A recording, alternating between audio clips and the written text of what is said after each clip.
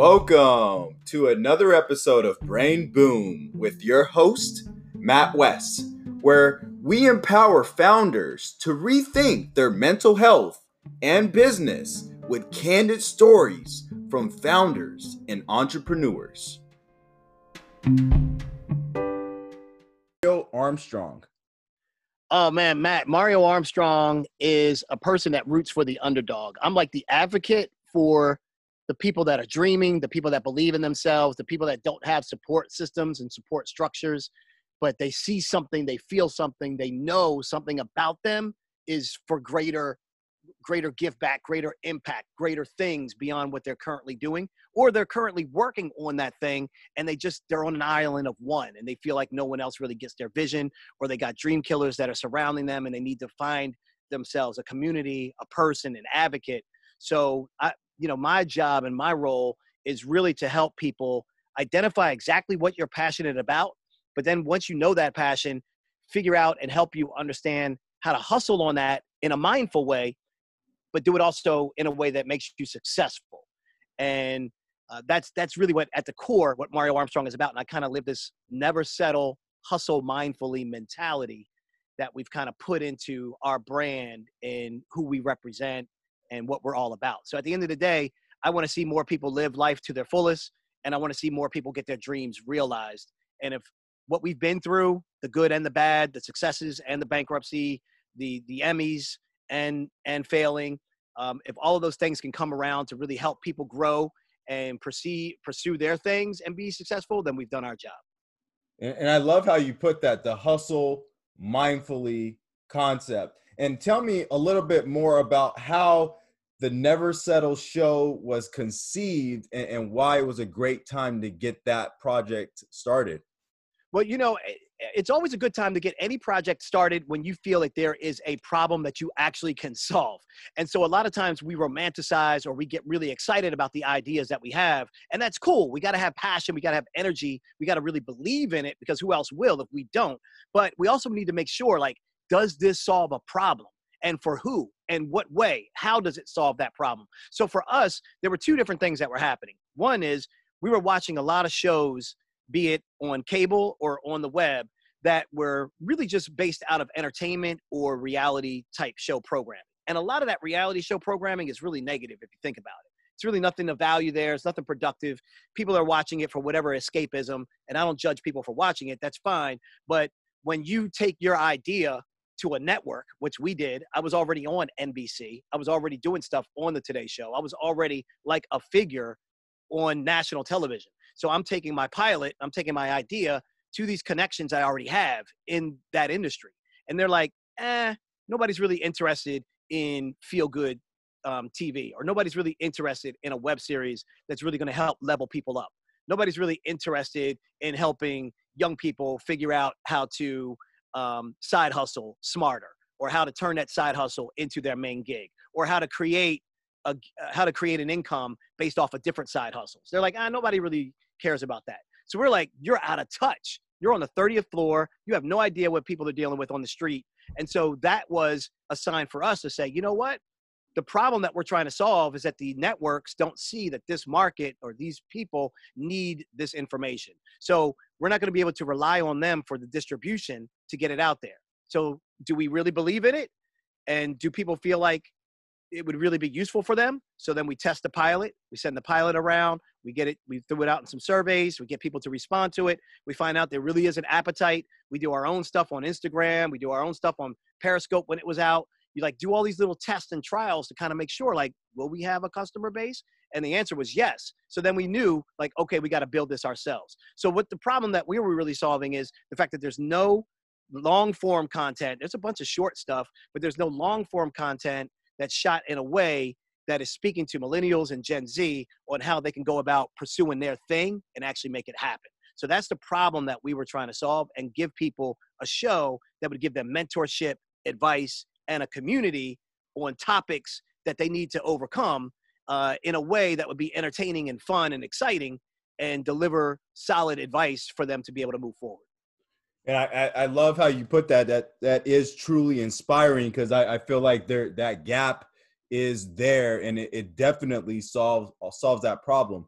Now, Yeah. Mario, share with me a memorable challenge that you were faced with as you were building out this concept. You kind of alluded to it in terms of the networks not really buying into that concept, but can you kind of go deeper and share what was a memorable challenge that you were faced with? Yeah, that's a great question because, you only fail if you don't try, and you only fail if you don't learn from trying. So first and foremost, like, failure is not in my vocabulary, and failure shouldn't be in any of your listeners' vocabulary. It's a thing that we romanticize. It's a thing that's been put out there. And it's a thing that make us be fearful of trying things that really push us to the uncomfortable edges, which is where progress is, which is where we really get explosive when we get to those edges of uncomfortableness. But to us, when we were trying to do this project, I was like, even if it doesn't work the way we envision it, as long as we're doing something and we're trying, then that's a win. And then if it doesn't fully work, then we'll learn from what didn't work.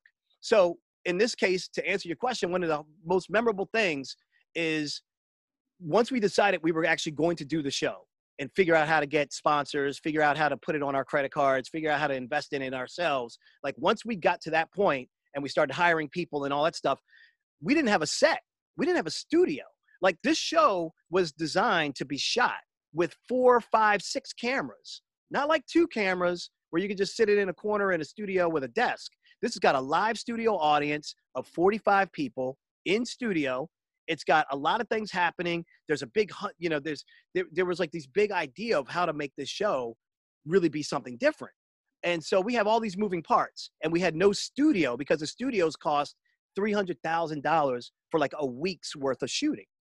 So what we did is, I remember calling around to tech companies that had like these big lobbies.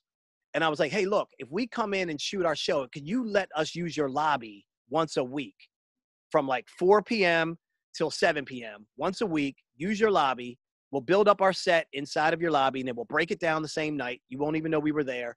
And we'll give you a shout out in the show in exchange for that. And after a couple of calls, man, we finally found somebody that actually was just like, yeah, we'll give that a shot. And so that's how we actually got started. The reason why I'm saying this is because if you see what we're doing now, that's not the studio that we were first in. What you see now that we're on season 2 and season 3, what you'll see now is you'll see us in Times Square. You'll see us with a 100-foot wall full of video screens behind me. You see an elaborate studio. You see like major cameras and major production. We were never there. I was in a wooded lobby with 10 chairs, 10, like fold up 10 chairs. People would sit on them, and we made that work. So all I'm trying to say is starts don't have to be pretty, but you do have to start. And that's probably the most memorable thing that I remember from that, other than when the networks told me no. And when we went around to a couple of places and they were just like dissing the idea, that will always stick with me forever.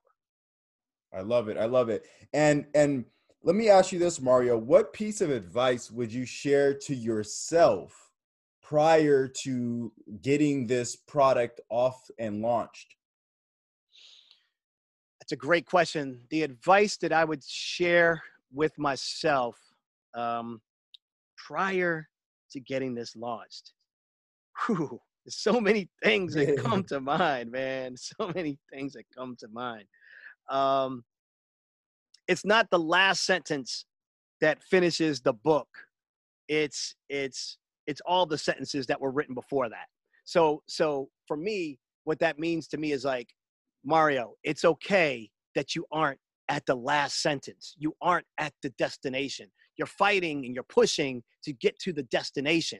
But what's important is like all of these steps that you think are in the way are actually things that are helping build you up.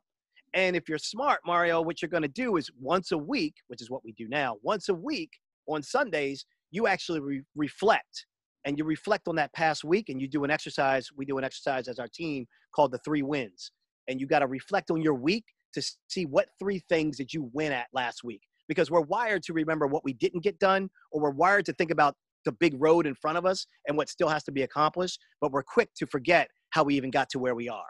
And if you can use that momentum, then it can help build you. So I think I would just tell myself, yo, you're writing sentences right now in this book, in this journey, in this chapter. Stop trying to get to the last sentence. This journey is going to be consistent. Because by the way, once you get the TV show, then what? Are you done? No, you're not done. You're going to start a new chapter. What are you going to do next? So I think I would just say, enjoy, keep fighting for what you believe in, have a little patience, but don't get hung up on the end. And I think you put that perfectly in terms of knowing that it's going to take work that is not only difficult, but smart, and also making sure that you have the endurance, the patience to continuously focus on what it is you want. I love it. That's a great summary, man, because that's the hardest thing. People out there that you're listening to this, Matt's doing you a heck of a service by providing all these interviews, giving you this insight in these short bursts. And the biggest thing that I would want you to take away, hopefully you took several things, but if there's one, that word that you just brought up, Matt, that's the killer word of the day, man, really, resilience. And the only way you get to build your muscle of resilience is by actually doing stuff and then it possibly not working out. People that don't build up resilience are used to always winning. But the minute they fail once, it seems like devastation to them. But if you're a person that's tried and failed and tried and learned and tried and learned and tried, and you are building up that resilience, and there's no other way to build it other than to just go out there and do what you believe you should be doing and try to get advice and mentorship from people like myself